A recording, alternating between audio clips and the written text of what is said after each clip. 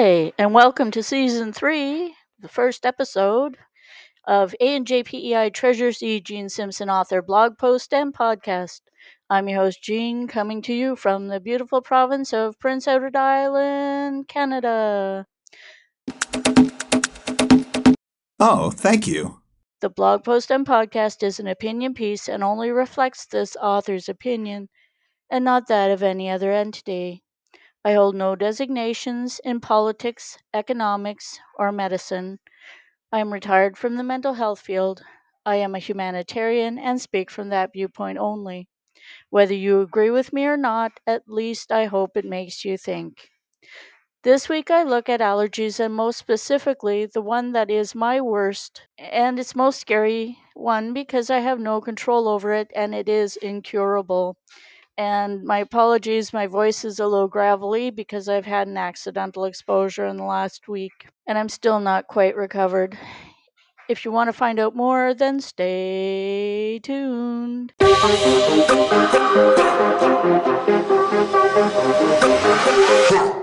It seems that decriminalization of cannabis marijuana has resulted in some rare opportunities, but also has some very real costs. You see, I've mentioned it before, and I have looked into it from the viewpoint of trying to find a way to survive it. You see, the reason is that I have an allergy to some chemicals, and one of the most serious ones for me is marijuana, cannabis, pot, whatever you want to call it. Unfortunately, there is no cure for this allergy, and according to most articles I can find, such as this one, and there's a link to it in my podcast right up in my blog post, there is no cure. There's only treatment of the symptoms, and often that is less than helpful. The best they can suggest is avoidance. So I ask as a citizen of Canada, what are we doing to protect those who are most vulnerable to it? What are we doing so that they aren't sick every time they go out in public and a portion of the time when they go for a simple walk in their own area, and yes, even in the country? I cannot feel safe. There seems no place that will allow me to be able to reliably breathe.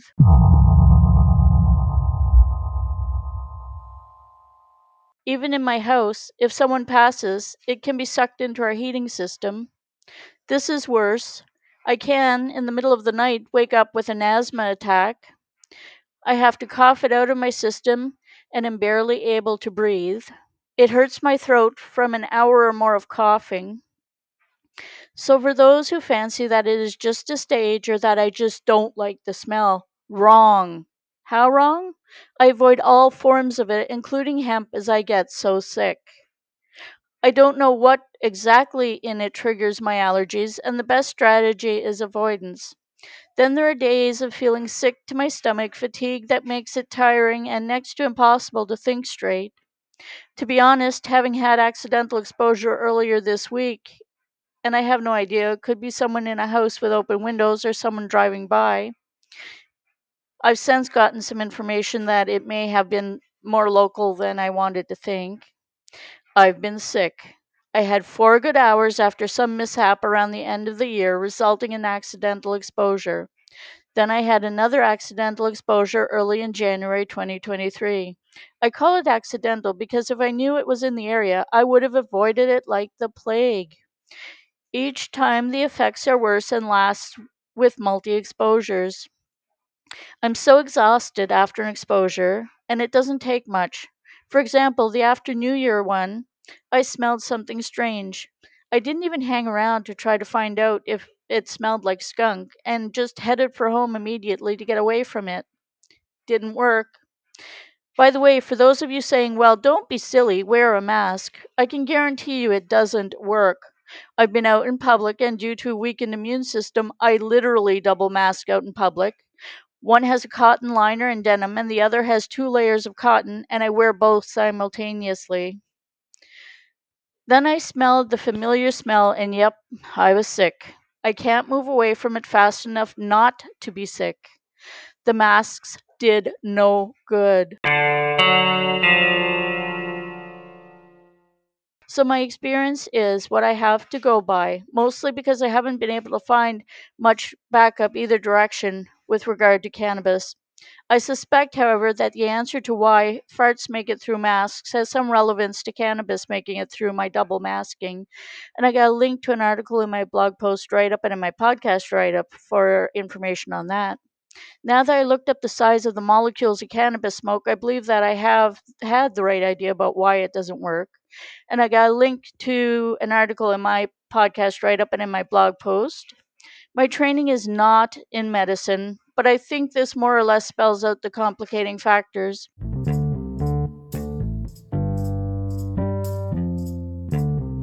Some articles, such as, and I've got a link to another article in my podcast write up and in my blog post, agree that there are potential pitfalls to secondhand smoke. The article further states, and I quote, ventilation and other air filtration technologies cannot eliminate all the health risks caused by secondhand smoke exposure. So, for those of us who suffer from chemically induced allergic reactions, this is not good news. So far, there is no cure for it. Masks don't protect against it, and some of us are made seriously ill from exposure to it. I suppose a gas mask might protect for a short term, but I can't wear that 24/7 either. Science seems to bear out that the allergy can even result in anaphylactic reactions, so definitely not a laughing matter. For those who are not aware, this can be deadly for those who experience it. It is best known for occurring with peanut allergies and bee allergies, and one needs to carry an EpiPen. There is a lot of information for those who have peanut allergies and is not in the purview of this blog post, so I won't provide information on that specifically. The article, and I got a link in my podcast write up and in my blog post, talks more about cannabis allergy from the scientific viewpoint. It seems treatment falls into the area of avoidance or treat the symptoms. Again, no cure is known. In my case, the antihistamines that work so well for other allergies seem to offer little relief.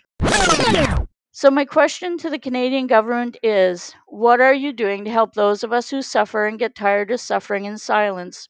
I no longer keep it quiet when I've been made sick, and I've started to publish it regularly on Twitter when I do. Most often, I'm out of commission for a few days, or I have to drag myself through whatever I absolutely feel I must do, including, dear readers and listeners, this podcast. I have no energy. I find it hard to breathe. I can take antihistamines, however, I still wake in the night with an asthma attack when it is most prevalent. It's not just uncomfortable, but I feel like I'm not going to live very old when summer's hit and the smokers are out. It's a constant battle, and I have no weapons, but it feels to me like they have all the weaponry. For me, going out in public holds little charm because I know there is a chance of being exposed. I go out and I never know from one day to the next if I will be exposed. If it is local, I don't know from one day to the next if it will be sucked into our heating system and awaken an asthma attack. I thought moving out of the big city and into the small area would get rid of the problem. I was wrong. Of course, it isn't just adults who suffer from the allergy. If a child with allergies or asthma is brought up in a household where marijuana or cannabis is regularly consumed, this can have bad effects on the child. So, if your child suddenly has hard to handle asthma, then you might want to check into the possibility of an allergy. It could save their lives. There is a need for allergists to check in the family history of this in diagnosing and dealing with a child with poorly controlled asthma. And I've got a link to this in my podcast write up and in my blog post. Of further interest is the fact that the Government of Canada itself provides whole pages on the effects of cannabis. I sometimes wonder if anyone bothers to read it. It is quite clear that it isn't the miracle that some think it to be. I know that many think that it helps, and there are some situations where it does indeed help. There are other situations where it makes things worse. The Government of Canada page on the health effects follows, and I've got a link to that in my podcast write up and in my blog post. It appears to me that they aren't holding back on the potential issues. However, they do leave out either having or developing allergies. Yes, that too can happen. That could be quite detrimental to your social activity and your lifestyle. I think the article is well worth the read. Apparently, it has a propensity to worsen depression and or anxiety for some. How do you know which some? Good question. You don't, with 100% certainty, know until it happens. Though there are some potential signposts to watch out for in some people, and I got a link to those in my podcast write up and in my blog post. That's not encouraging to those who are using it longer term. I sometimes suspect that the most viewed stuff is the pro cannabis stuff that leaves out a lot of the potential issues. You might be just fine and you might not. It might be good to have some more balanced view of things. It certainly would help those who suffer from serious allergies to it. We're left in a no person's land of minefields and illnesses without an actual available cure. Avoid or mask the symptoms. As Clara Chung is quoted as saying, every season can be allergy season depending on what you're allergic to. When you are allergic to cannabis, and I must add, it is not my only allergy, then every season can be allergy season, and you can never be sure that you will be safe or if it'll be around the next corner. Sound like a Stephen King horror show? Well, for those of us that suffer from allergies, it's pretty close to one. For me, it is the worst one because it's the hardest to manage. Others are easier because my food sensitivities, I have control over what I eat. Other allergies I have knowledge of and can avoid. This is the only one I cannot avoid and I have no control over. The reaction is hard to treat and I end up ill for days. Whether you agree with me or not, I hope I made you think. Thanks for listening to my podcast and or reading my blog post, and thanks for your interest in the ANJPEI treasures. Keep watching because we're always working on something. Thank you. Blog posts are available on WordPress and Goodreads. Podcasts are available on Anchor FM, iHeartRadio, Podchaser, just to name a few. All my ebooks can be found on Smashwords, and you can also find us on Twitter, YouTube, Pinterest, LinkedIn, and Facebook. And I have links to some of those or all of those in my podcast write up and in my blog post. Thank you for reading or listening. Bye for now.